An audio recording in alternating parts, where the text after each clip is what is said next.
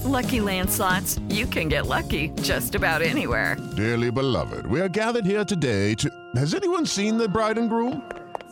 Sorry, we're here. We were getting lucky in the limo and we lost track of time. No, Lucky Land Casino, with cash prizes that add up quicker than a guest registry.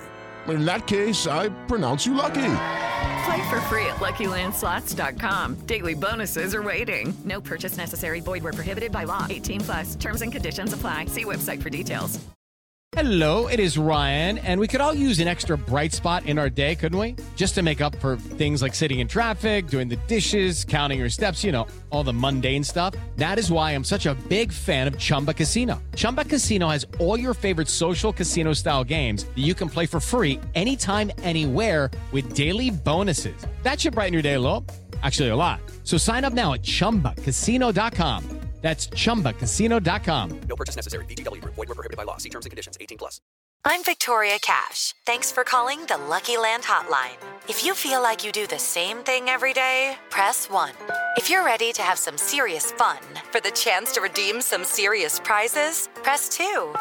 We heard you loud and clear. So go to LuckyLandSlots.com right now and play over 100 social casino-style games for free. Get lucky today at LuckyLandSlots.com. Available to players in the U.S., excluding Washington and Michigan. No purchase necessary. VGW Group. Void where prohibited by law. 18+. Terms and conditions apply. It's time for today's Lucky Land horoscope with Victoria Cash. Life's gotten mundane, so shake up the daily routine and be adventurous with a trip to Lucky Land. You know what they say. Your chance to win starts with a spin. So go to LuckyLandSlots.com to play over 100 social casino-style games for free for your chance to redeem some serious prizes. Get lucky today at LuckyLandSlots.com. Available to players in the U.S., excluding Washington and Michigan. No purchase necessary. VGW Group. Void where prohibited by law. 18+. Terms and conditions apply. Batter up.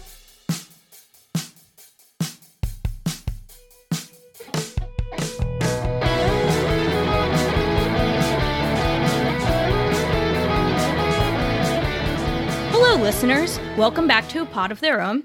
This is episode 75 of A Pod of Their Own. I am Allison McCaig, and I am joined this week by my lovely co-hosts, Linda Sarovich. Hello, Linda. Hey, Allison. And Kellyanne Healy. Hello, Kellyanne. Hello, Allison. Hello, Linda. Hello. Hello. I have to do that voice every time. Radio voice. So we have a kind of like lighter pod for you guys this week. It's spring training, and it's been a while since we've actually talked about the Mets. So we're going to do that because the last couple of weeks we had the wonderful interview with Andrea Williams, which if you haven't listened to it, I don't plug our own show all that often, but don't listen to it. I really think don't listen to us. Exactly. It's not about listening to our show. It's about listening to Andrea Williams. You guys absolutely should listen to her. I could listen to her talk about baseball for hours and hours. So you guys should listen to our interview with her from last week. It was fabulous. And then the week before, read her book. And read her book, Baseball's Leading Lady. And the week before that, we had our raffle, which went awesome. The prize winners have been picked and the prizes have been sent. -1, I promise. I promise I am sending the one prize, but we're photoshopping Mike Cameron's head over Jose Reyes's head on one of the plaques. So I'm still working on that. But other than that, the rest of them have all been sent out. So it was a fabulous success. Thanks again to everyone who donated. It was awesome. But yeah, as a result of the past couple of weeks being like non-Mets related stuff, we haven't talked about the Mets in a while. So much so that the Mets actually made a signing since the last time we talked about the Mets. The last major signing that the Mets made this offseason was that they signed free agent starting pitcher Taijuan Walker to a 2-year, $20 million deal plus a player option for 2023. I think this was a really good move. The Mets desperately needed another starter, and they finally got it in Taijuan Walker. He was pretty much, he and Jake Odorizzi were the last two free agent starters available, more or less, other than like the NRI types.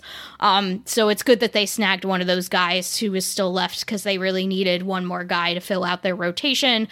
They have good depth, but they desperately needed that kind of fifth guy. So they have that in Taijuan Walker. He actually pitched today in spring training, looked pretty good. He gave up some runs, I think, but it's his first start. It's spring training. So Taijuan Walker is an interesting player. He's only 27 years old, I think, 27, 28. He's in the prime of his career, but because he recently had Tommy John and he was on kind of the like slow end of Tommy John recovery as Tommy John recoveries go. So he missed almost like 2 full seasons from that. And then obviously we had the shortened 2020 season. So he just like really hasn't pitched much in the past 3 years. So that's really the biggest concern with him is going to be health. But when he's healthy, he's quite good. So like, hopefully if he's healthy, he can be good. And the thing that makes this make sense from the Mets perspective, I think, is that really the Mets just need him to pitch enough innings until Noah Syndergaard comes back. And then like, you know, he just needs to hold out till then, and then they'll have another starter back. So they hopefully won't need him to pitch the workload that would be too much for him. So I think it's a good move on their part. And he just needs to be better than Rick Porcello, Michael Wacha, and Steven Matz, basically. Like, that's who he's replacing, and he's got such... I mean, Matz probably still has upside, but his upside is, I think, higher than any of theirs. Where this wasn't like a Porcello signing. Like, he's legit. Like, he has potential to be, you know, a good middle of the rotation starter, which is like what Allison said, what you need until Noah Syndergaard comes back. I think it's just what we need in general. And I share Allison's concerns. And I think it's a general tenor among Mets fans, at least the ones that I've eyeballed, which is the comments on Mason Avenue. Like, everybody's happy that he's here. He's a great starter if he stays healthy. And that's really going to be the key thing here. Will he stay healthy? Will he stay healthy enough until Syndergaard gets back?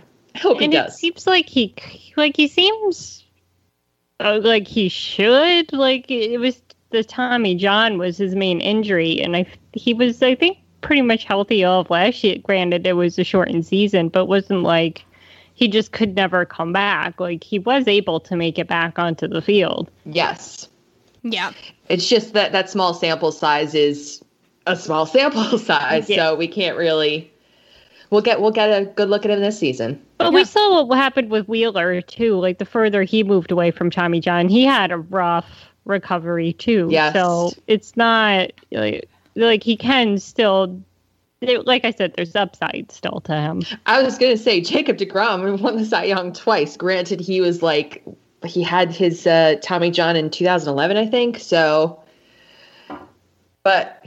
How many years later? Just talk about 7 years later after he signed. Yes. That was the sweetest. Like, I was like, oh. Yes, for those of you who are not online or didn't see the tweet, right after Taijuan Walker, and Taijuan Walker is like seemingly like a lot of our players on the Mets. He's very online, and he was kind of like kind of trolling people like almost throughout like the late winter / early spring. Like he tweeted something like when there were rumors about where he might sign, he later tweeted something like "just woke up, what I miss" or something, and then like he later tweeted something from like on the first day of spring training. I think he was not yet when pitchers and catchers reported, like the very first day, he had not yet signed, or at least not officially. And so he tweeted like a picture from like a golf course and was like, "What's up?" Yes. And so right after he signed with the Mets, he tweeted like a picture of a wine bottle, and it was a Tom Seaver bottle of wine because, you know, as Mets fans know, the late Tom Seaver in his retired life was really into making wine, and had a huge vineyard out in California. And so Taijuan Walker tweeted a picture of one of the Seaver wines, which I thought was like a really good nod to the Mets, and like that was really cool to see. Not only that, he got a hold of one of those things. Yeah, right. there's a years long wait list for them, and that was before he passed away. Huh. I didn't know that. I mean, like, it doesn't surprise me, but either. I didn't know. The only reason I know this is because I'm on this list. Of course you are. I mean, that does not surprise me at all. Nor unless somebody sent him his bottle as a welcome, maybe like Cohen or it's possible. Yeah, like I assume possible, that Steve Cohen has ways to get a hold of Tom Seaver wine if he wants it. Just a bottle. It's a good signing. I'm really happy about it. We also have to talk about his number. Oh, yeah. So Taijuan Walker is a guy who is known for having like really crazy uniform numbers. So he had 00 on. Has he pitched with 0 and 00 both? Let's see. Hang on. I think it might just be 00 because Stroman, I know, was 0. Yeah, Stroman was 0. But yeah, so last season, Taijuan Walker was 00. And so he wanted to potentially be 00 again, but he gave that up because he said that's Mr. Met's number, which is true. And so instead of conflicting with Mr. Met, he chose 99 instead. So he will be number 99, which I always love weird. He was 99 with the Diamondbacks and the Mariners, and he was 00 with the Blue Jays. Awesome. Yeah, we love to see that. I love like weird uniform numbers. Like, that's awesome. Yeah, Justin Toscano has a really good article about it today. Oh, awesome. Yeah. Because there's a really good quote by Walker in there. Because as we know, Turk Wendell was the last one to wear 99. So, to welcome him, and which I also didn't realize is both their initials are TW. Oh, that's very funny. That's even better. Yeah, I didn't put it together until like I saw an SNY tweet like with both of their names in it. I was like, oh, like it wasn't earth shattering or anything. I was like, that's kind of a fun coincidence. But yeah, so Turk Wendell sent him the shark tooth necklace, but his are made out of turkey and wild boar, which to me is very suspicious because wild boar. Yeah, but we also know that Todd Frazier had the issue with the turkeys. Yes. So was this? I want to know, Turk. Was this on purpose? Yeah, is this like a revenge tour of all the animals that have wronged the Mets? Or maybe it's reverse jujuing. Yeah, possibly. Yeah, reversing all the bad karma that those animals brought on this team. Wow, that's so funny. Yeah, I want to know what, it was some kind of turkey something. I have to find the tweet. I think it was Justin Toscano that tweeted it. That's amazing. What the new necklace was made of. But then Taijuan Walker said he would wear it because he said it meant a lot to the fans. So I was like, oh. So Didn't he wear it today, I think? No, he didn't. Okay. Not today. I thought I read somewhere that he did. Maybe I'm crazy. Probably I am. Because he said I'm wearing it next game. Okay. But yeah, so we it's a good signing. The Mets really needed this one more starting pitcher, so that's really good. And we're happy he's here. And it's just I don't know. In addition to him being a really good fit as far as what he can bring to the table on the field, I just really like that he further adds to this just being a really fun group of guys to root for. He seems like a really good dude, and I'm really excited to root for him. So. Yeah, and they seem happy to be here. Jordan Yamamoto and he looked pretty good the other day, too. He seems really excited to be here. I think he's a really good depth signing. Yeah, I agree. And again, we probably talked about this, but it's something the players have even mentioned now, too, that you have quality depth at almost every position. You have real major leaguers, not just we've mentioned. Quad A signings. Yeah, a quad A kind of hope. He doesn't get shellacked kind of signing. So, I like Jordan Yamamoto, and he's another one that has upside.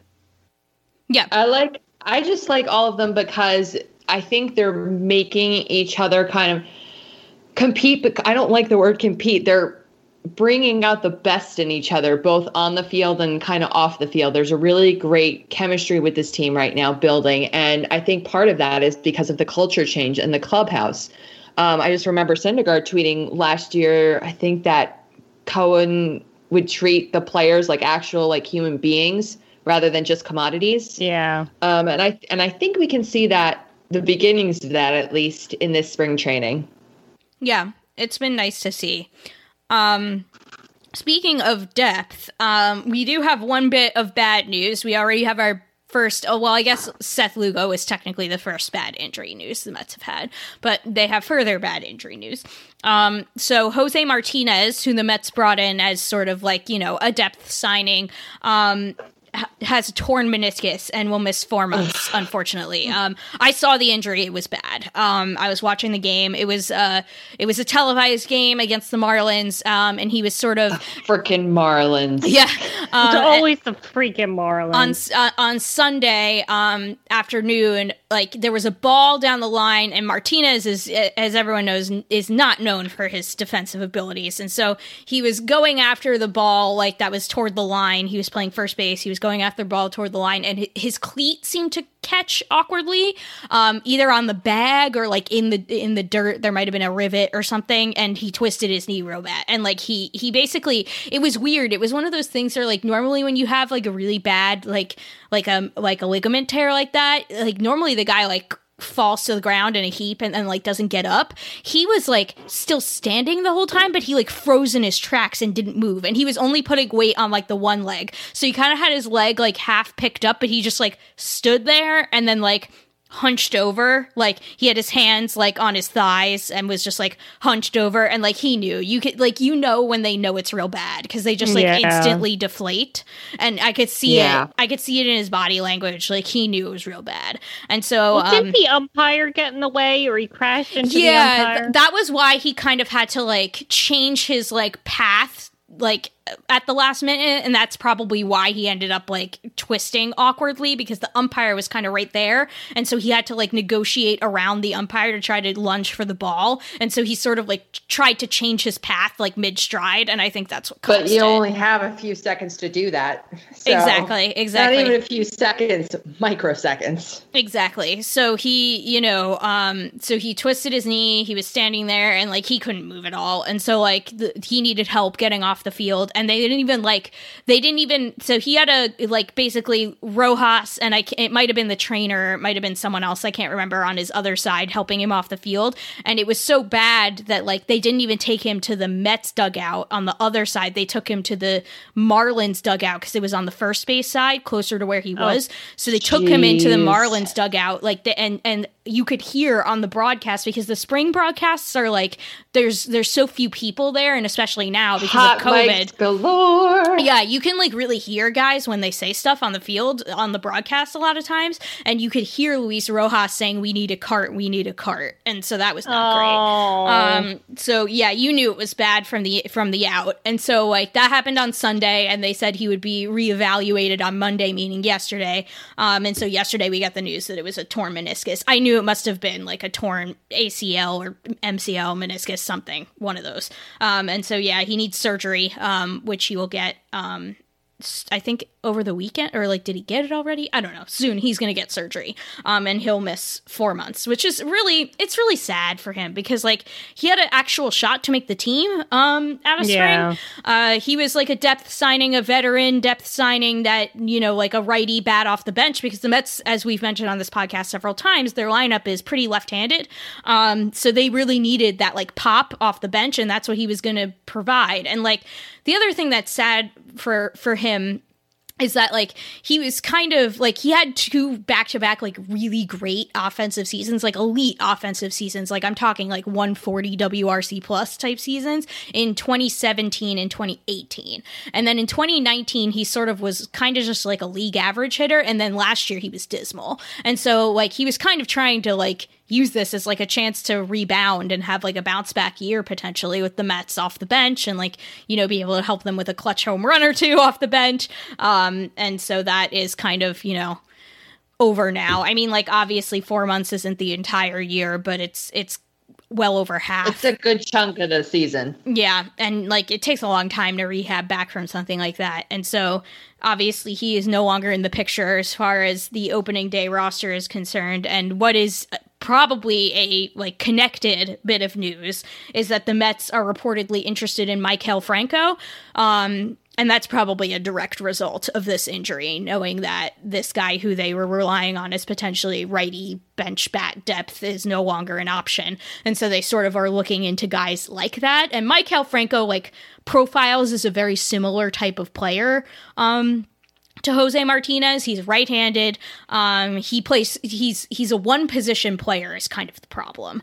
And I mean, Jose Martinez is, pretty much a DH. He doesn't really have a position either, but Maikel Franco pretty much only plays third base, and the Mets have plenty of guys on the team who already can play third base. They have J.D. Davis, they have Jeff McNeil, they have Jonathan Villar, they have Luis Guillorme. So they have lots of guys who can play third base. So Maikel Franco would really be the odd one out if he signed here. But he sort of provides that same role as like a bench pinch hit right-handed hitter sort of thing.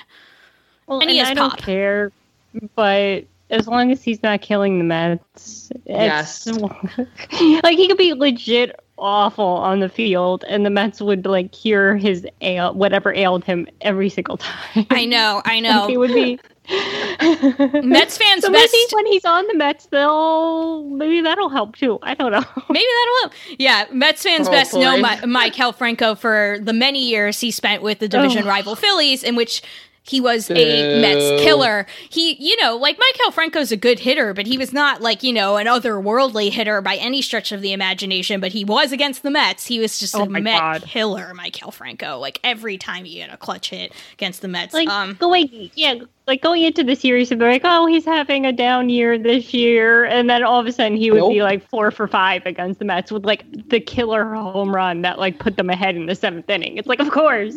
Of course.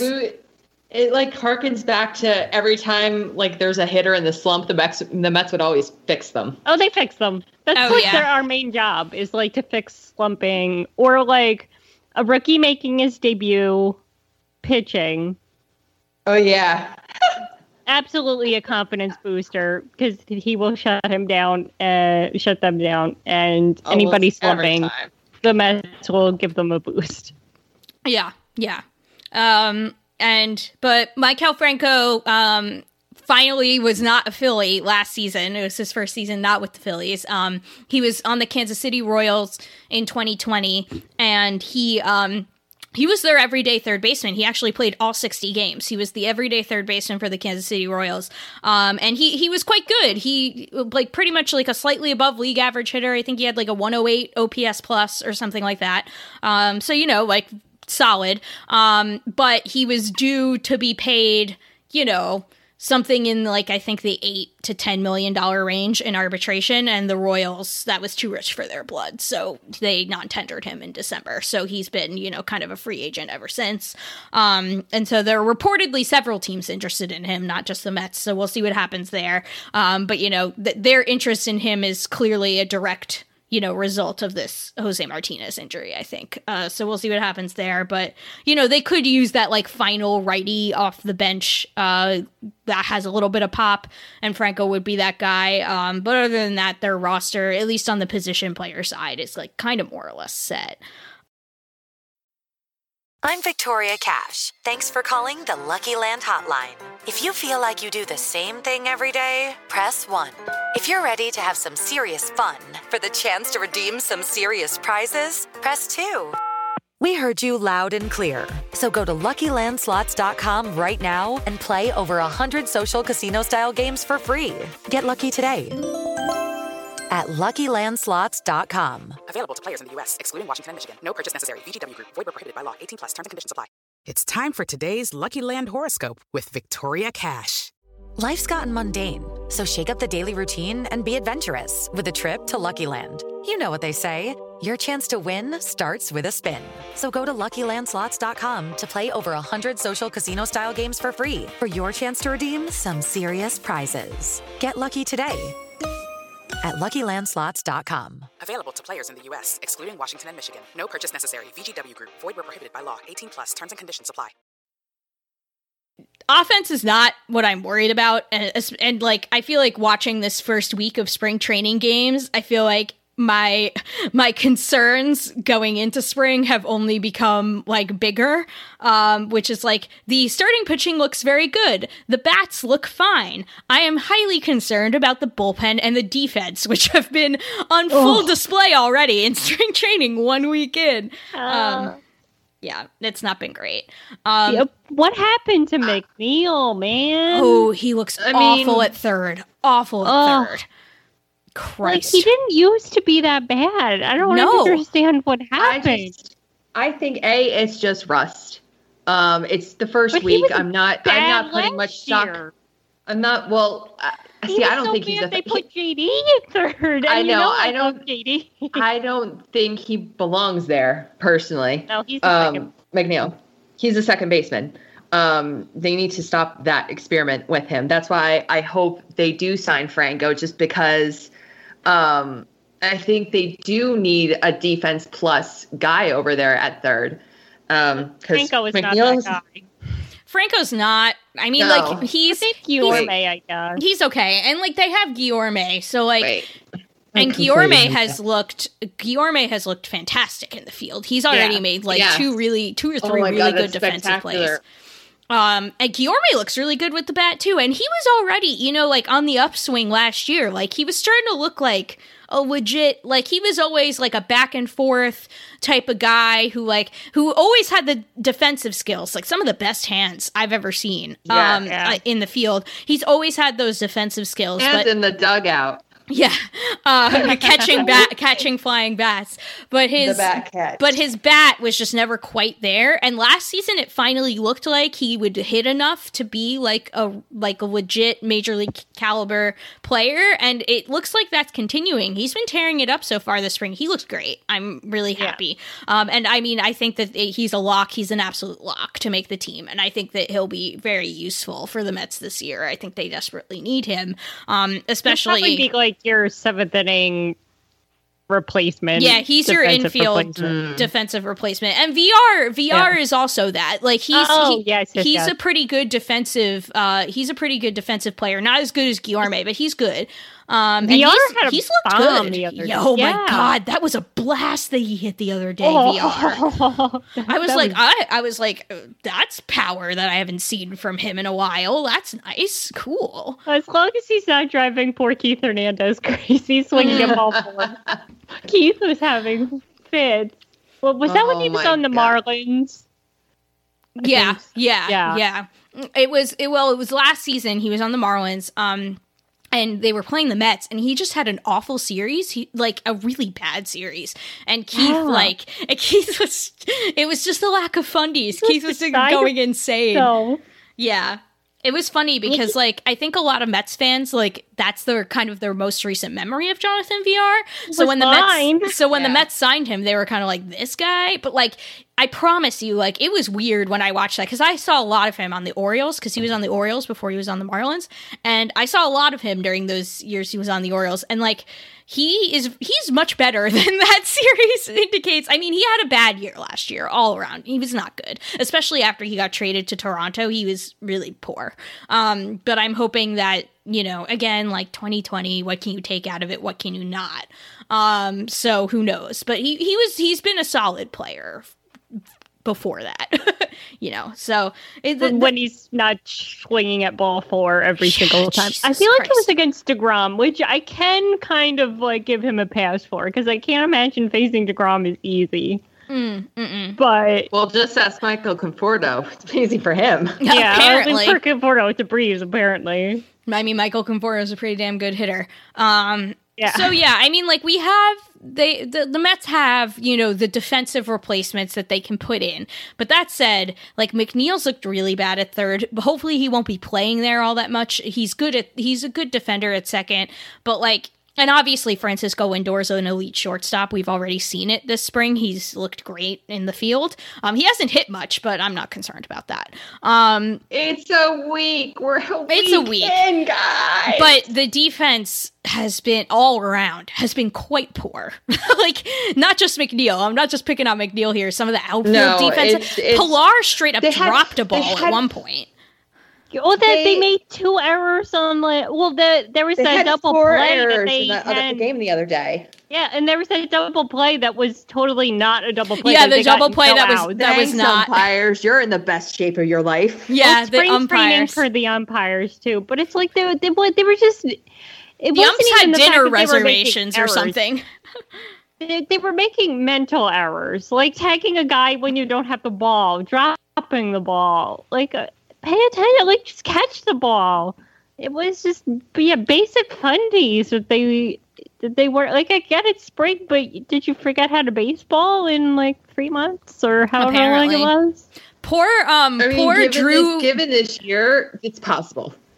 Poor Ferguson, that guy Ferguson. Poor Ferguson, he fell down in the outfield during one of the games, and he like pulled a Tebow and like fell down and failed to catch a ball. And I felt really bad for him because he's one of those guys who's like a career minor leaguer, and it's like maybe this is the year I'll finally make it, and he just like falls down.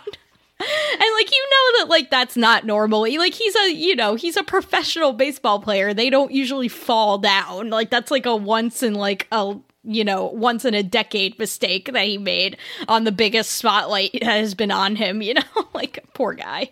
I get the wind is blowing and you gotta change directions or whatever, but like you said, you're a professional. Just catch the ball. Like, I get that the Mets, outside of Lindor, were never going to be, like, the best defensive team in the league, especially in the outfield, given the current outfield alignment. And we read, there was a tweet today that the Mets are still hoping for the DH. It's like, can you stop hoping? And, like, actually, like, you can't build a baseball team based on hope, you guys. You got to actually, like, do stuff. But, like, I know that they were never going to be the best defensive team, but like they look real bad, and I'm hoping that this is just cobwebs they're shaking off, and they'll get to be like, at least okay there.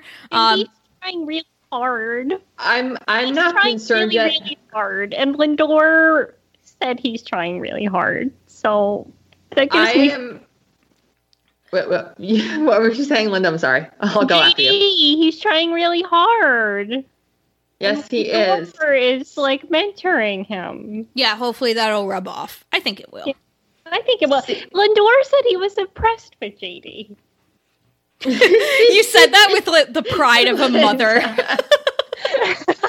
Your man's Lynn. Oh Lindor said he was impressed with my JD. Yeah, that's my guy over there with Lindor.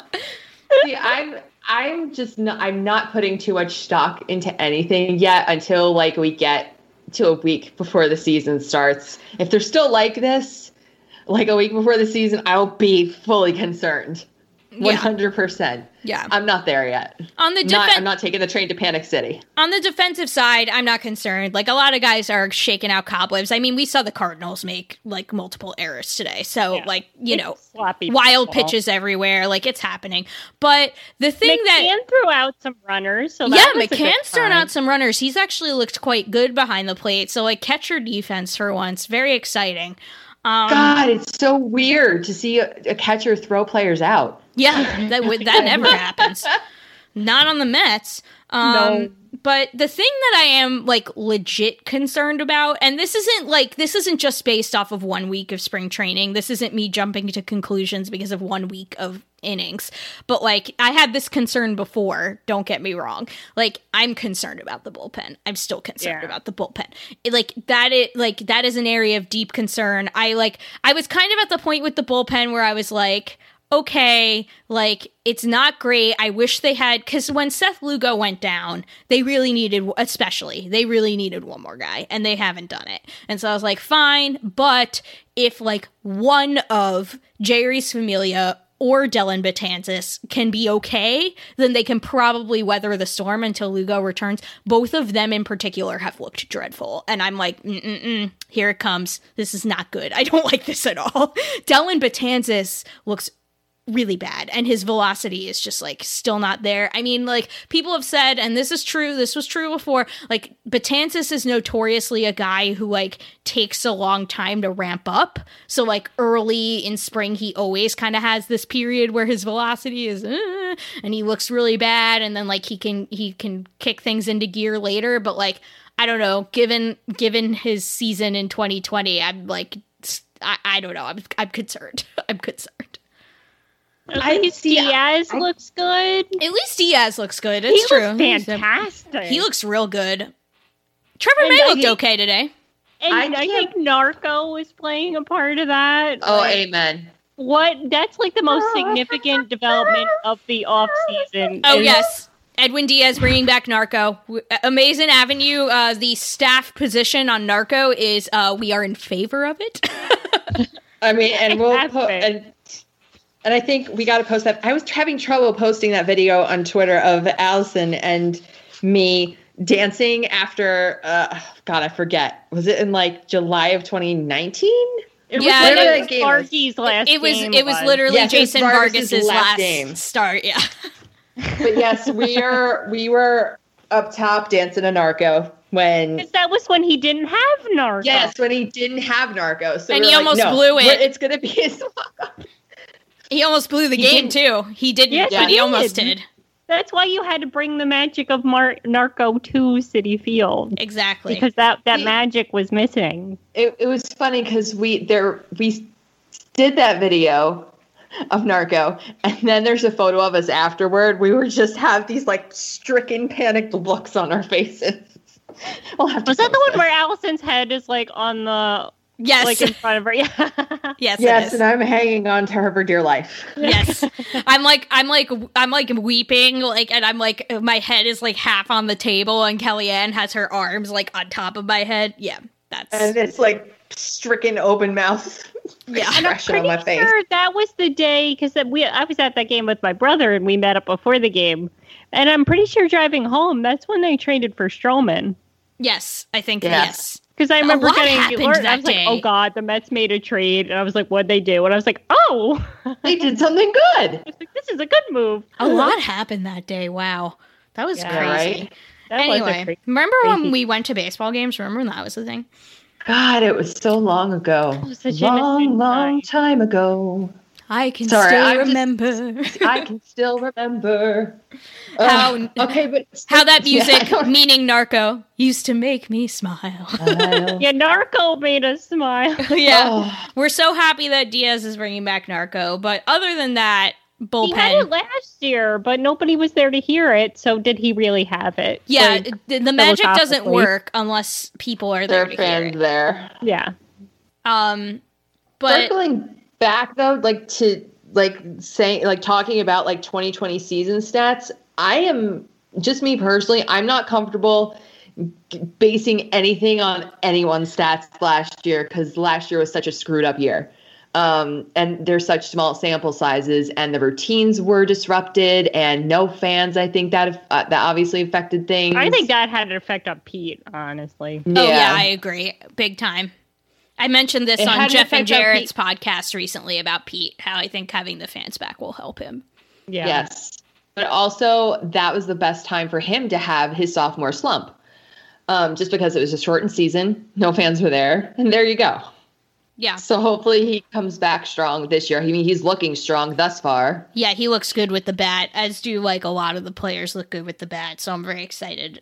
The offense. McCann has looked fantastic. Yeah, I have no concern that the Mets will hit. The Mets will hit. Yeah. I'm concerned about the bullpen. That's my biggest area of concern. And defense, but I'm waiting. I'm holding out my panic on that because it's spring. Basically, the rule with both the 2020 stats and spring training a week in for me is if it's good, I put all the stock in it. Yes. And if it's bad, I say small sample size. Mm-mm. Totally agree. Although I'm very upset they cut good Trevor today. Yeah. There was bad Trevor that we won't ever speak about ever again. But he was good Trevor. He was good Trevor. And he was in I put up the first I put up the first King of Spring Training post today. And most of the players that are the early King of Spring Training candidates all got cut today because Hildy was on the list and Mauricio and Vientos and Jake Hager and I think Jake Hager. PCA got. I don't know. I honestly have not been able to watch much of the spring training games, but I know PCA got cut, and I was like, "No, I wanted to see more." They got reassigned. So the guy, the guys that got reassigned. So there's a list of guys that got reassigned, and which includes most of the top prospects that were in camp, among others. And those 19 players that got reassigned can still sometimes potentially appear in Grapefruit League games, but it's kind of, they said it's like to differentiate the workouts. It's partially because the minor league season's been delayed, so it's kind of almost like pseudo they sent them to the alternate site. It's almost kind of like that. They're going to be on, like, they're going to be working out still. They're going to be there in Port St. Lucie. They're going to be working out. They're going to be playing inter-squad games and such. Yeah. And sometimes they'll like pull one or two of them into a Grapefruit League game. So that's kind of how that's working. There are 4 guys that actually got legit like cut and sent to AAA. That was Franklin Quilame. Oh my God, who else? Sean Reed Foley. Basically the like high minors pitching depth guys got like sent to AAA. Which, like, who knows what that really means right now, but they didn't get reassigned. Oh, is that Pucky? I don't know. Yes, Sapucky. Yeah, Thomas Sapucky. Yeah, it's basically like the high minors depth guys. It's Sean Reed Foley, Quilame, Sapucky, and there was one other, and I can't remember. He was also a pitcher. So as those 4 got like sent to AAA outright, and the rest got reassigned. So yeah, it's kind of a weird time because the minor league season is slightly delayed, and so like there's like weirdness going on. But so they're gonna have the alternate site for like a little bit. But Hildy deserved a chance. I know. He struck out. He struck out 6 guys. He struck out 6 guys. He was leading the team in strikeouts. Like, and he's a sidearmer. I love funky dudes. The team leader in strikeouts a week into spring was not Jacob deGrom. It was not Edwin Diaz. No. It was Trevor Hildenberger. He in 2 innings, guys that are pitching well. Let us see them a little bit more. I know, right? In 2 innings, he struck out 6 guys. Like all the guys he got out were via the strikeout. He walked a couple guys, but he didn't give up any hits. Yeah, or Hildy. Anyway, he'll be back. He'll be back. Anyway, the last bit of Mets news before we move on to greater baseball things is good news, which is that the Mets are set to begin extension talks with Francisco Lindor this week. So that's really good news. Hooray! You know, obviously, and I'm not claiming to be an exception here. People were getting very antsy about this. You know, like it's irrational. It's our emotions. We just want it to happen. You know, like every day that goes by, you get a little more worried, and like even though you know that you hope it'll happen and you think it probably will happen, but still you're kind of like, when is this happening? Come on. So they're set to begin talks this week, and I think that's a really good sign that they're like openly saying they're talking. Because you know. I think it's kind of like, obviously it's not a guarantee that anything gets done. It's just that they're talking. But the fact that they're saying we're talking and the fact that they like made this trade thinking they could extend means that probably like the only way this doesn't get done is if like they are very far apart on their numbers, which, you know, I have a feeling is not going to be the case. Like, obviously there's going to be negotiating. The Mets are going to start lower than they should because that's how negotiations work. But like, if they were really actually like hard line that far apart on the numbers, like they wouldn't have made the trade, I don't think. Yeah. In the first place. Like they had to have traded him knowing like some idea of what it would take. And I think he even mentioned what he was seeking from the Indians before, like while he was still there. So they have an idea of the what Mets he's know that number. Yeah. So none of this is coming as a surprise to them. I mean, it's possible that, so like, they know what he was seeking from Cleveland, and it's possible that, like, the, because obviously not no one saw it coming, but, like, the Fernando Tatis Jr. extension happened, like, in between, and that was a quite high number, and so, like, it's possible that might bump up his ask a little bit, given that, like, it's kind of, you know, he's kind of in the same market of elite shortstops that Lindor is in. So it's kind of like Lindor can point to that and say, I want this because he got this. But it won't, in the end, it's not going to be like, it's not like it's doubling his ask or anything like that. It just might bump it up slightly from what like he was asking from Cleveland and what the Mets maybe thought. But at worst, it's going to be like a little bit more. And I don't think it's going to be a backbreaker or a deal breaker or anything like that. So yeah, that's really good news. I'm very excited. I've been saying, my Francisco Lindor jersey is sitting in my cart on MLB.com, and I will hit the buy button the second that it is announced. And I'm just waiting, patiently waiting, not so patiently waiting. And I will buy a Lindor jersey the second it is announced. I'm so excited for him to be a Met. Like we said, like the other intangibles he brings, like coaching JD, like working the camera today. Like, oh my God, that was so good. Just his smile. Yeah, his smile's enough for me. Yeah, and he's been, even Edwin Diaz said they known he used to play with him during the World Baseball Classic, so he knew him. So it seems like he's just fit right in, and he was wearing a Titanic shirt the other day, and like amazing. Oh, no. That just made my heart so happy. Like he's really wearing a Titanic shirt. Did it make your heart go on? It made my heart go on. It really did. I was like, he's just amazing on every level. Just as a fan, as a person on the team, like he's just a dude you should build your club around and should have no hesitation building your club around. I feel like the Mets, not that the Mets have any shortage of fun guys on their team. Yeah. They don't. They have the Cookie Club. They have Stroman. They have a lot of fun guys on their team. Don't get me wrong. But I feel like ever since, Cespedes has been gone, they've been missing that, swag factor. Stroman brings a little bit of that, but, I feel like Lindor... Syndergaard too. But I feel like Lindor with his jacket and his Titanic shirt and his blue hair, it's very much the same Cespedes energy that we've been missing, because it's kind of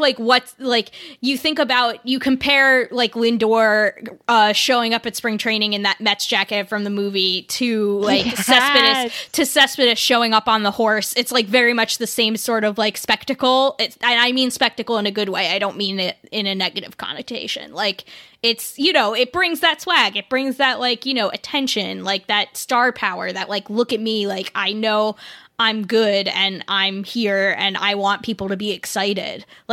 I love that. Yeah, the cool confidence about it, exactly. Without being, obnoxious. Cocky. He's not obnoxious. He's not cocky. He's just, pitching with one eye closed. He's oh my God. I thought we were not mentioning that person again. I mentioned the bad Trevor, okay? The bad Trevor. Linda. So, yeah. But no, Linda's right, though. It's a complete... 180, it's a complete juxtaposition with that. It's the complete contrast. It's the total opposite of that is cockiness. This is just being straight up cool. It's a gimmick. Full confidence. Lindor's just cool. He's cool. That's just who he is. He doesn't need gimmicks. He's being authentically himself, and he's awesome. He doesn't need a look at me I'm smarter than you and I'm just doing this bullshit just to get attention. That's what the bad Trevor does. Lindor doesn't need any of that because he's just, being authentically himself, and that draws people to him. He's not a try-hard. No, he's not a try-hard. Exactly. That's exactly what it is.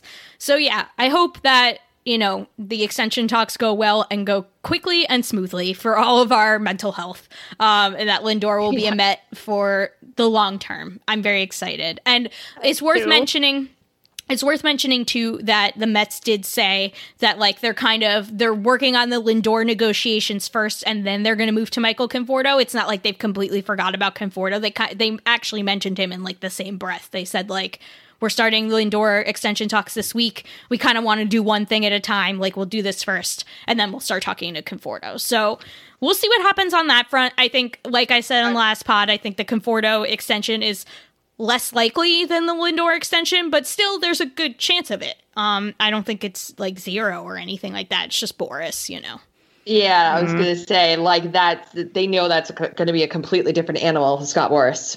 Yeah. But hopefully they both get done. Yeah. Syndergaard should get done. Stroman should get done. They all should get done. But, See, and I just love that in the past we couldn't even think about extending even one of them. And now we can think about extending all 4 of them. I know, right? That's a possibility. I mean, it's an unlikely possibility, but it's a possibility. It's not totally out the window yet. Oof, I think they really desperately need to hold on to one of Syndergaard or Stroman, because I think this is also what makes both the Carrasco side of the Lindor Carrasco trade and the Walker signing really good moves, is that they're both signed beyond this year. Yes. So like that provides some continuity that the Mets were desperately lacking before, because like basically before they made that trade and then made this Taijuan Walker signing, their rotation next year was DeGrom. Yeah. And no one else. And we can't multiply him as much as we'd like to. Yeah. So and as much as we would love to clone Jacob deGrom 5 times, trust me, I would love that. We needed some continuity, and so now we at least have 2 other guys who are currently on the staff who will be on the staff next year guaranteed. I mean, obviously unless they're hurt or something, but like they will be under contract for next year. So having one extending, I would love to extend them both. Obviously, I think they should extend both. But I will feel okay at least if they can extend one of Syndergaard or Stroman, because then they can have 3 guys behind DeGrom that are signed beyond. Peterson. And Peterson, true. Peterson, I kind of don't count him because he's still like pre-arbitration, but he's, he obviously will be on the team again, be in the organization. So like, but like, they will have like multiple guys under contract behind DeGrom instead of just DeGrom. So yeah, one of those 2 guys would be nice, and then Lindor and Conforto. Thank you, please. Although my brain was like making weird leaps because it does that sometimes because I'm really tired. And when you're like falling asleep and then like a thought pops into your head.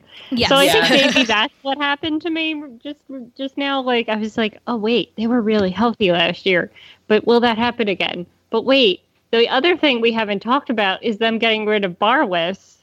Yeah. So true. I forgot all about that. It's like the health factor now will also like, maybe that wasn't just them being lucky last year. Like maybe it really was, because all of a sudden, whenever somebody came to Mets, all of a sudden they would get hamstring injuries.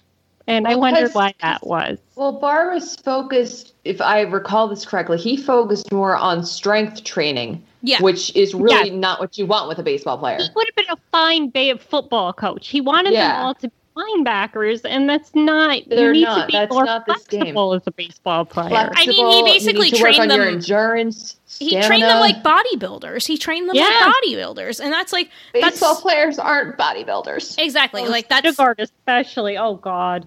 That's like I'm sure he was effective at building their muscle mass, but like that's not always what you want.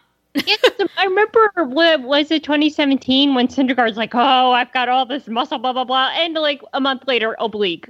Yeah, that was the oblique year. Yep. Oh my God. They all need to do yoga. I think DeGrom and Matz both did yoga, if I remember. I know DeGrom's big. Oh my God, DeGrom, what? I know that, like, yoga. I know DeGrom was basically like, and this is why, like, if you look at DeGrom versus Syndergaard and their body types, obviously very different. But like, I know DeGrom said something like I don't bother with all that stuff. I just like, I run. He was like, I run sprints. I was like, of course you do.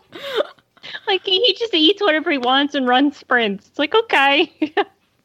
Cool. Hey, it works for him. But like, the larger point is, like, will they find, because I remember a while ago I read an article about how the White Sox secret weapon is their trainer. Like, they have the fewest injuries of like any team in the majors. So I'm wondering if, getting rid of Barwis and maybe bringing in not shysters is not Jeff's friend from college. Yeah, not Jeff's like non-nepotism. Will actually play a huge role in, maybe, going for the playoffs. And, injuries happen. It's part of the sport, but not like injuries you could have prevented by building your players up to a point where they are become more susceptible to hamstring tears, oblique tears, like the muscle issues, because they're too big and they're not stretched out. And so I am kind of interested to see how that plays out this year. Yeah, it'll be interesting. And I think it speaks to, like, obviously, like, Boris in particular was a very Metsy thing, but like taking a more holistic view of like player health and like injuries would not be amiss, I think, in baseball in general. Like, you know, we talk about this all the time about how they don't value it in the minor leagues, and I think it affects player development at like in every organization. Like the way that Dominic Smith had to wait until he made a major league salary to get a CPAP machine, and look at the difference like in his career trajectory that has made. I think it's made a huge difference. And like nutrition and like things like that. Like they just don't prioritize these things in the minor leagues, and I think that makes a huge difference. And if they and it's because they don't want to spend money. It's because they don't want to spend money with these organizations. And if they just spent like, it would amount to like a few $1 million. Like it would amount to signing a Jonathan pitcher. VR every year. If you just like redirected some of that money, or like, you know, spent it in addition. If you just like spent that money on, you know, a more holistic view of player health and player development, I think it would make a big difference.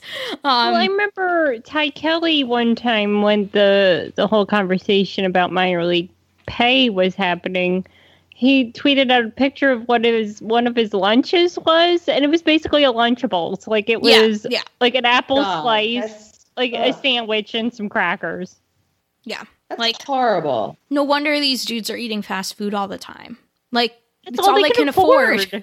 And that's all they have time for. Yeah. Like, come on. Anyway. So yeah, that's the Mets. Things are going pretty good so far, but the bullpen and the defense are concerned. But hopefully they'll extend Francisco Lindor, and I'll forget about all of our other problems for a couple weeks. But none of these things stop these baseball-wide problems. You know, minor league player nutrition is just the start of, you know, these problems that are pervasive throughout baseball that we've talked about extensively on this podcast in various forms. But conveniently, in late February, Kevin Mather, former president of the Seattle Mariners, just said all the quiet parts out loud during a session with the Bellevue Breakfast Rotary Club, of all fucking things.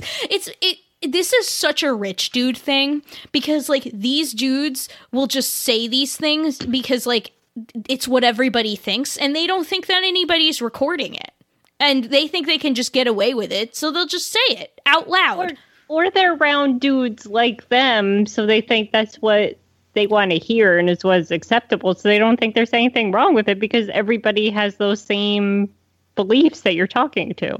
Right. There's like no filter on what he's saying, because like he genuinely believes this stuff, as does everybody around him, as does everybody like him. So he thinks that this is all okay to say. And someone just happened to be recording, and he didn't notice it. And so we will link the full transcript, which shout out to fellow baseball, SB Nation baseball site, team site, Lookout Landing, the Seattle Mariners, SB Nation site. They put the full transcript up way before this was a story. They were on top of this. They broke this. Not Jeff Passan, not Ken Rosenthal, not any of the big media outlets in baseball. No. It was Lookout Landing. They were on top of this from day one. And so they were watching, they had people watching the video live, and they were just typing out the transcript, and they put the entire transcript up online, and that's how everybody knew how bad it was. So we will post the full transcript from Lookout Landing, as well as the video from YouTube. Actually, the OG video, I believe, got taken down, not surprisingly, but I think that people have saved it for posterity and posted it on their own. So those versions, I believe, are still available. But once literally recorded, always recorded. Literally all I could think of, this is terrible, but all I could think of when I was reading the transcript and watching the video was Stefan from SNL being like, this video has everything. Service time manipulation, collusion, racism, general rich guy bullshit. It was literally white dudes. Everything. He just said everything out loud, like all the types of stuff that we and like plenty of other people have been pointing out, and like things that in the past have kind of like come out in drips and drabs as like isolated incidents, but we know they aren't really isolated because it's just part of the culture of the game. He just like said it all out loud, and it's like, oh, okay. Like he talked about Jared Kelenic, former Mets prospect Jared Kelenic, who is now a Mariner. He talked about how they like openly tried to sign him to an extremely like team friendly deal and basically like bullied him and said like, if you don't sign this, we're going to like manipulate your service time, basically. So that's cool. So Kelenic is now, has he actually filed the grievance? He's going to file a grievance. God, I hope so. Like he's going to file a grievance. And like, I think that Mariners should just get punished and have to give him back to the Mets for this nonsense. Yeah, that'd be nice. Well, and also the Mariners releasing their statement saying like he doesn't like speak for us. Like he was your team president. He's your team president. Years. If he doesn't speak for you, who speaks for you? Who speaks for the Mariners if not the team president? Like, are you kidding me? It's not like problematic at all. Like at what? All.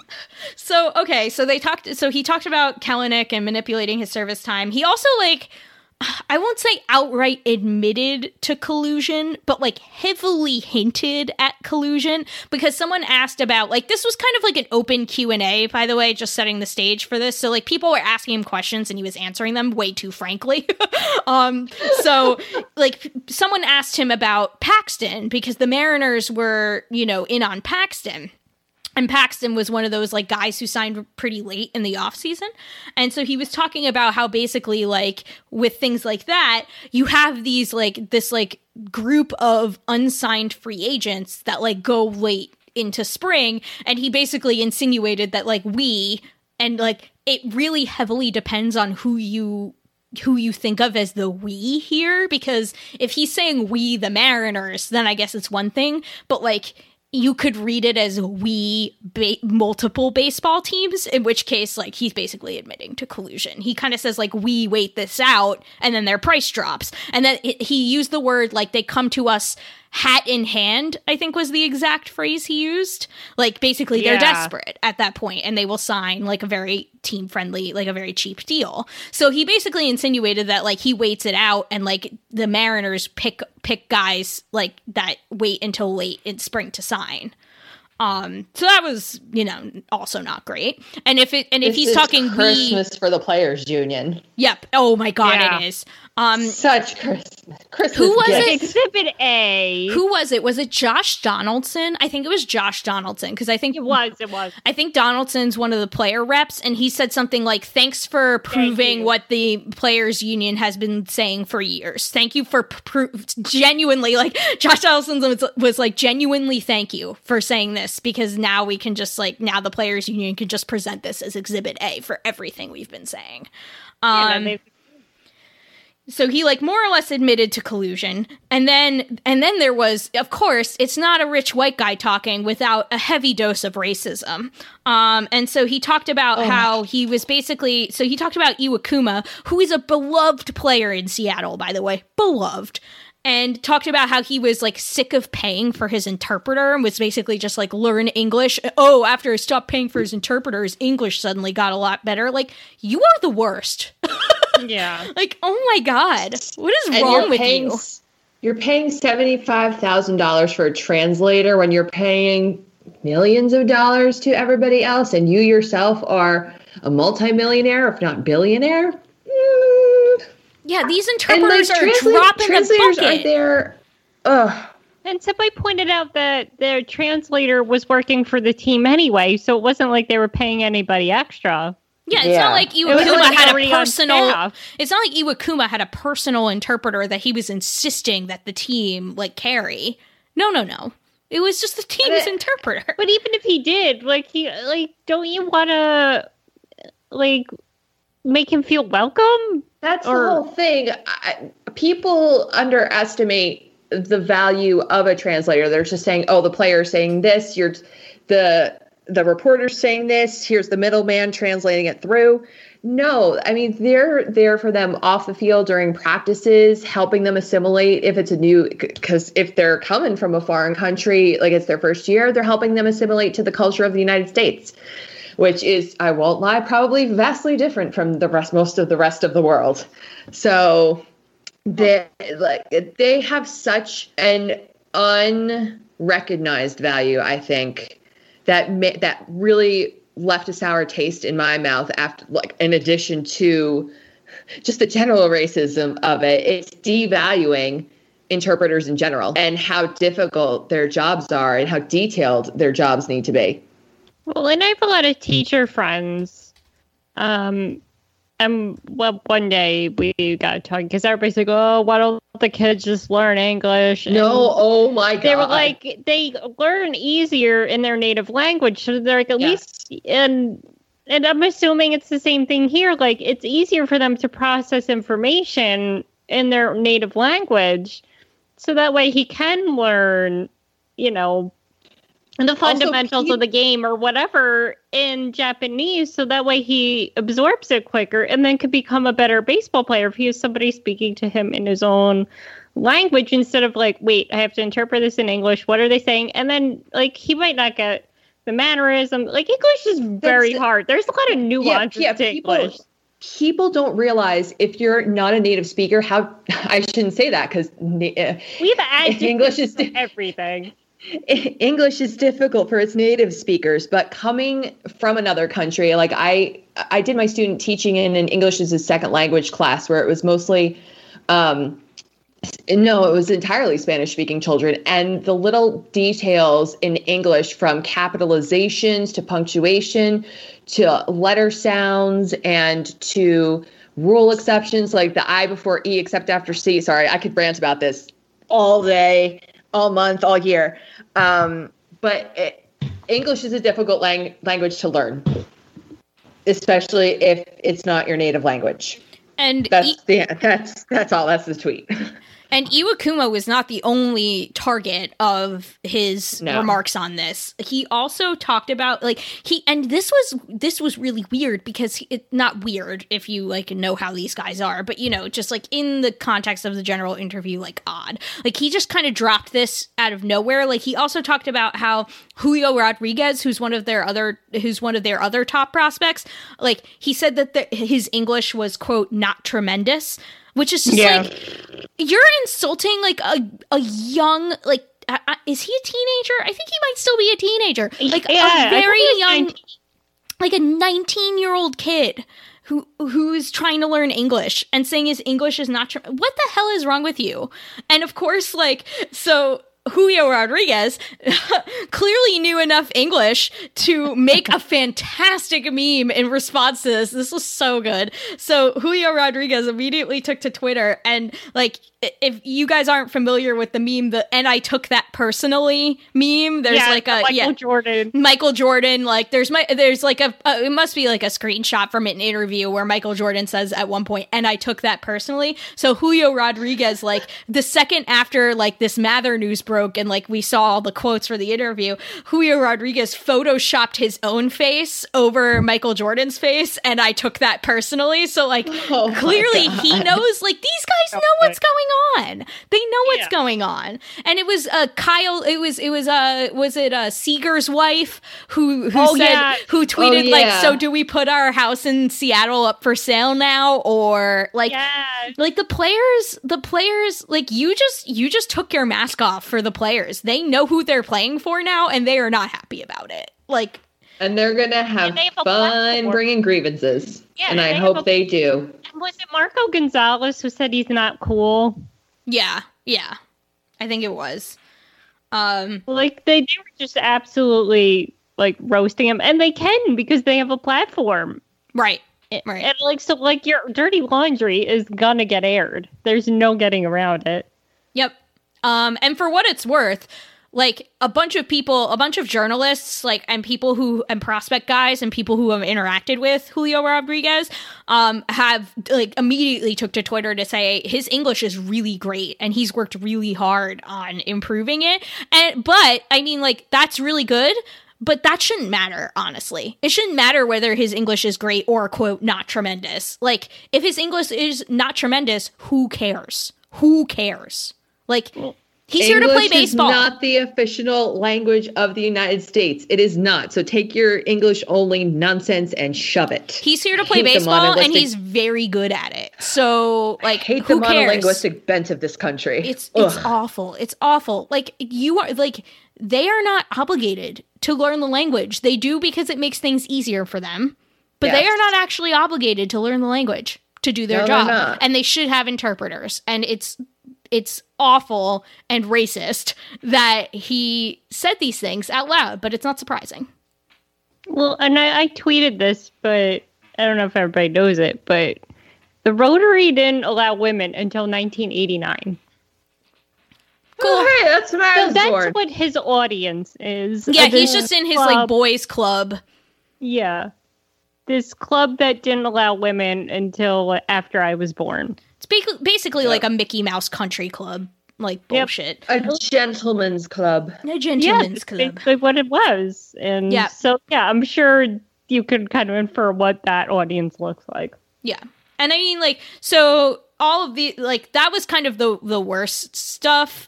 But, like, there's a lot of stuff in there that we don't have time to cover on this podcast, including, like, he talked about how, like, there's not a lot of parking around the stadium, and so like he owned the parking garage so he could like charge people a bunch of money to park there, and he like laughed that off, and like it's just like the worst rich guy bullshit imaginable. Like it's really bad. All of it is really bad.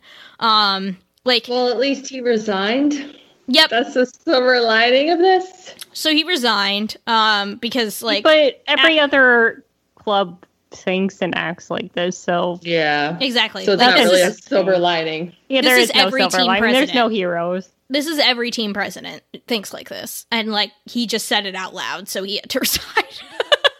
But this is like, again, like we've been saying with Porter and Callaway, and like obviously these are different transgressions, and we're not trying to compare the transgressions. But what I am saying is, these types of attitudes are endemic in the sport, and like just getting rid of the one guy is not going to solve the problem, even though like obviously it's good that they're getting rid of him, but like no, he got fired for getting caught saying it. Exactly. Yes. He didn't get fired for actually doing it. Yeah. Exactly. By the way, now seems like a good time to remind our audience that Mickey Callaway still has a job. Yeah, I said it when this first happened, and like they said this is going to be a really short investigation. I'm like, no, they're going to be waiting for this to like just slide back under the radar and nobody notices, and that's exactly what has happened. Ugh. Even though they had an update where more women came forward. Yep. I haven't followed the Angel Spring training, but he's in camp right now, right? Oh no, he's suspended. No, he's suspended until they finish this. Yeah, he's suspended. Is he like there in a Bobby Valentine-esque mustache? I have no idea. On that? Probably not, but I don't know. Yeah, he still has a job though. Still officially employed. Yeah, they remember Pepperidge Farm remembers when they said this investigation would be fast. Yeah. Here we are. It is March 9th now. There are pictures. There's texts. I don't know what evidence they could possibly need. Like Kellyanne said, the investigation will last exactly as long as it takes for this to go away and for people to forget, and then that's when it will end. So we're here to make you not forget. Yeah, please don't forget. Mickey Callaway still has a job. That investigation has seemingly gone nowhere. No one's there. There's been no like progress, updates, nothing. There's been nothing. The updated Athletic article was somehow worse than the original, and the original was pretty bad. Yep. So if anything, things have gotten worse, but we've heard nothing about the investigation. So that's that. It's like, well, if you're investigating, here you go. Just read the Athletic article. There's pictures. So it's literally public information. There's your evidence right there. Sweet Dickie on a cracker. Google is free. There's your investigation. Google.com. Crimes.xlsx. Good Lord. We laugh so we don't cry, folks. This is what's going on. I'm actually, like, my head's on the table right now, and I'm almost in tears. Like, what is there left to say at this point? Like, it's just like the capper on just like an awful off season, pretty much. And it's not even the off season anymore. It's spring training. It's spring training.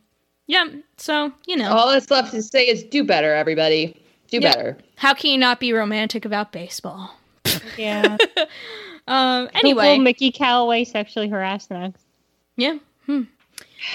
Anyway, in an effort to end the show on a happy note, like we always do, we will do walk-off wins, where each of us talks about what is making us happy this week, baseball-related or otherwise. Linda Surovich, what is your walk-off win for this week? I have two, but they're related, so I feel like I could get away with it. My parents got their first dose of their vaccine. Woo! They got the Moderna. So they're both feeling good. They said it felt like, getting a flu shot, like your arm hurt, but they said it wasn't anything bad. But apparently the second shot is the bad one. But so it's kind of frustrating that you have to treat it like winning the lottery. They were calling like every pharmacy, getting on every wait list. And then finally it was like, surprise, we have an appointment on like 2 days from now. So it's like trying to get tickets to a Beyonce concert. It really is. It's literally like that. Insane. So it was just such a relief that they got it and that they're guaranteed to get the next one in 3 weeks, I think. Yes, that's excellent.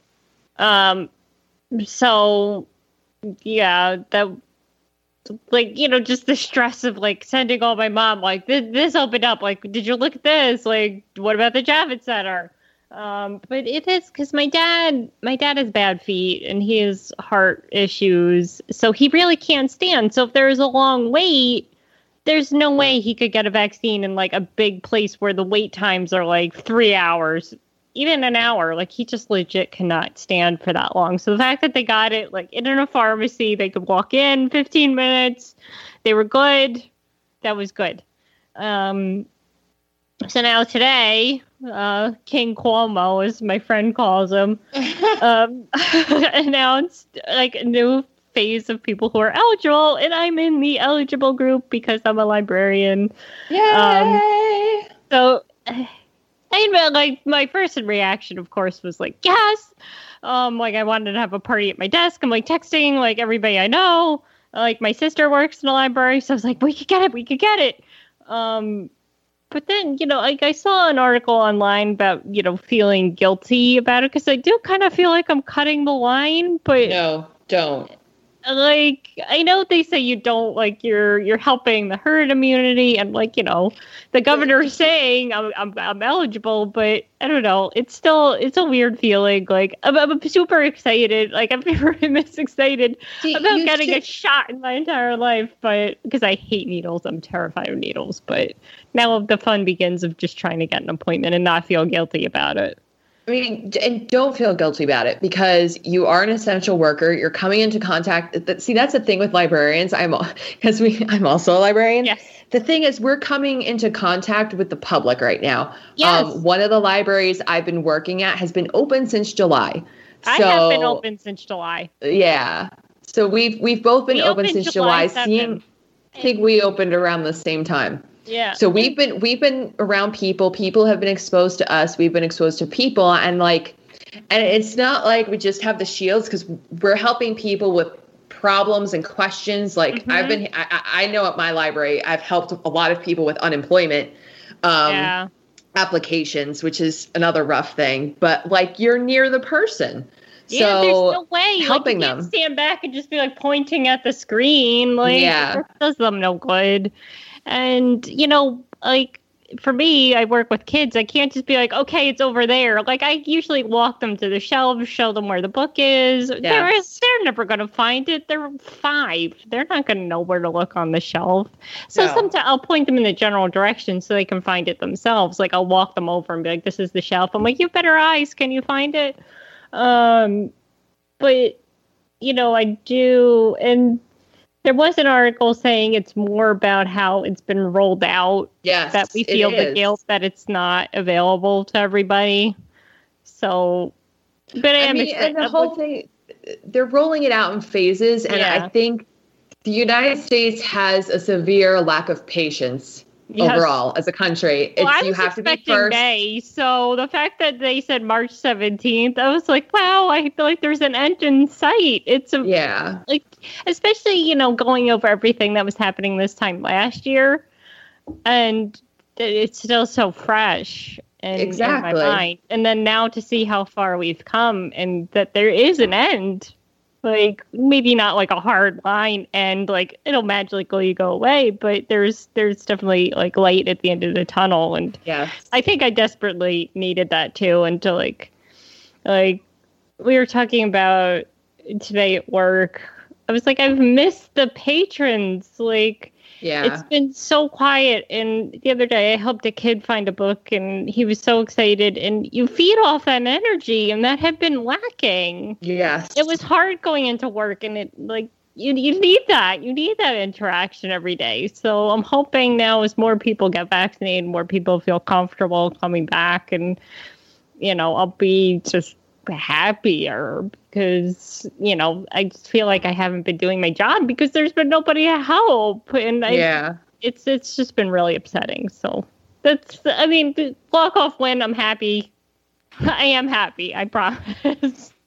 No, and that's great, and you shouldn't feel guilty about it. Who I think should feel guilty about it is these people that are charging others to hold their spot in the line.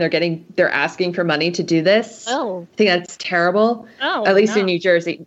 Yeah, New Jersey's a mess. There's like a Facebook group with that going on. People are like lying about the conditions they have so they can get the shot. It's a mess here. Ooh. It's just a mess. Yeah. It's typical New Jersey corruption nonsense. Sorry, we're totally ruining the walk-off wins right now. Sorry.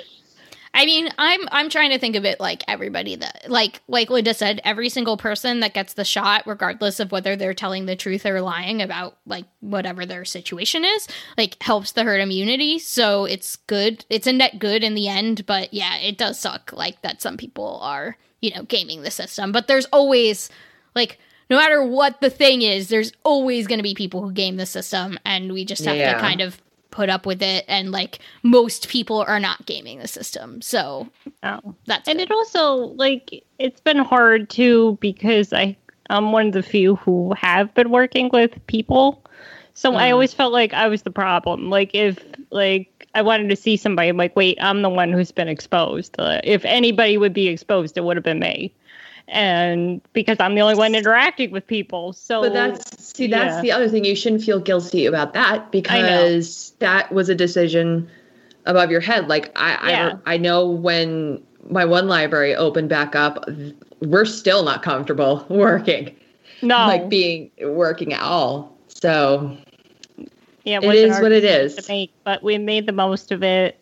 Thankfully, everybody's been good, but you just never know. And so just to have that dark cloud hanging over your head is just going to be a tremendous relief. And so, but now the fun begins of trying to win the lottery and find an appointment. But you'll find one. Yeah, I'm sure eventually. You will. Yeah, eventually. Yeah, it'll take some patience and some. Sitting at your computer and hitting refresh. Every 5 minutes, but it'll happen. My town did send out a form saying they would work on helping secure us appointments. So that's good. They said there's no guarantee, but they're going to at least try. So I'm like, I'll try anything. I'll put my name on the list. So we'll see. Fingers crossed. Good luck. Fingers crossed. Thank you.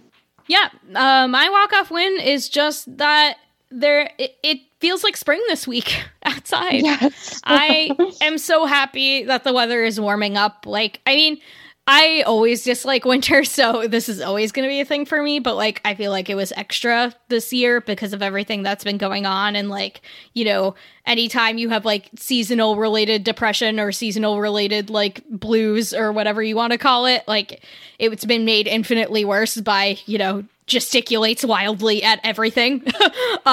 So like just the fact that it's like warmer weather outside, like Michael and I went for a walk today and it just like instantly lifted my mood. Like just seeing seeing people outside and like children on the playground and like even that and like birds singing, like it just made me feel like so much better about life and everything. And like, you know, I'm thinking a lot about the vaccine and like this week I had two family members, like two at-risk family members, my 96-year-old grandfather and my at-risk uncle, like both got vaccine appointments this week finally after trying for like weeks.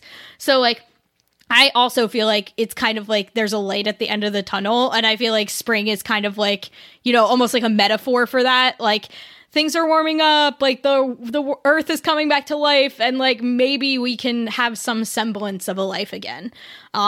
There's like a light at the end of the tunnel, and the fact that it was 70 degrees today and I got to go outside and go for a walk just like made me feel so much better about everything. We walked to the library to return 2 books. Yay! So that's actually, yeah. So we had 2 books. One of them was overdue. Oops. Uh-oh. Tisk. DC doesn't have fines, so. Yeah, that's what I was going to say. Are you guys still fine free? Yeah, we're fine free. One of my libraries is still fine free through April. Yep. So yeah, that was nice. We just like got to take a walk to the library, and just like I got to enjoy the weather, and it's going to be warm this week, so I'm going to try to do that more this week. Get out and enjoy the spring weather, and just like baseball's coming back, it's spring, like it just puts me instantly in a better mood. So that's my walk-off win. It really does. It makes all the difference. It does. And now's the time. Now I feel like, okay, now spring can come. We're out of February. Yes. If you know me, I'm a big 4 seasons person. I do like winter, even though this one was a rough one. But now it's March. Spring can come. It's allowed. Yes. Well, you know, this might sound cheesy, but it's kind of symbolic, too. Like a harsh winter and then, like, hope and life after, like, all this awful, like... renewal. Yes, renewal. Like there's hope now, and like the fact that it was a hard winter was just like the capper on everything. Like of course it snowed a ton, of course. Yeah about all the year, like it was obviously going to be this year. So I hope like none of this like bullshit like winter into like June and then it all of a sudden becomes summer. Like no, I want an actual spring. That'd be nice. Like yeah, like it snowed on like May 7th last year. Like none of that. Let's cut that out. No, thank you, please. I want like 70 degrees, no humidity, sunshine for a good 2 months, and then it can be summer. Yeah. Yes. I'm very looking forward to my first spring in DC with the cherry blossoms. Oh, cherry blossoms. I cannot wait to just like go so strolling jealous. along the tidal basin and just like look at the blossoms. It's gonna be great. So I'm very excited about Send that. pictures. Yes, I will. Absolutely, I will. So yeah, that is the show this week. Please. I didn't do my walk-off win. Oh, wait, you didn't? I'm sorry. No. Kellyanne, what's your walk-off win? I'm so sorry. I'm going to keep it short and sweet. Baseball's back. Yay! That's it. I'm so Even sorry, bad Kellyanne. baseball. I thought that, like, you and Linda were talking about libraries, and, like, I kind of, like, got lost You that you blended hadn't them done together. Yeah, I did. I'm sorry. It's okay. Don't worry about it. I feel like a bad person. Ugh. You're not. Oh. Hey, I got it in there. Baseball's back. That's Baseball's it. Kept back. it short, kept it sweet.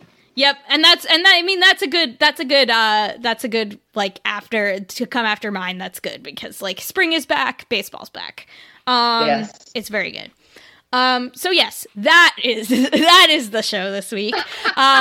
You should go to AmazingAvenue.com. We're still knee deep in our season preview series. We're previewing every player on the roster from like now until opening day. We're going to run a couple of them a day. Every single day we're doing game threads for all the spring training games. So come join us to chat about Mets baseball, which is finally back. And I'm doing the King of Spring Training contest, which has returned with a vengeance this year after being cut short last year when they ended spring training on March 14th or whatever it was. So I actually get to do the 1 year. Yeah, I actually get to do a full King of Spring Training contest this year again for the first time since 2019. So that's very exciting. So you can see that weekly. We'll be updating, and then finally after spring training ends, we'll do a final poll.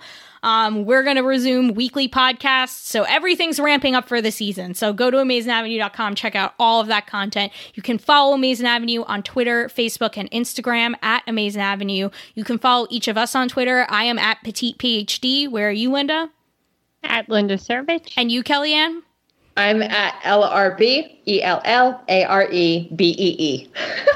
Yes. I have fun spelling that every time. Exactly. You can follow each of us on Twitter, and you can join Kellyanne in the Amazing Avenue comments.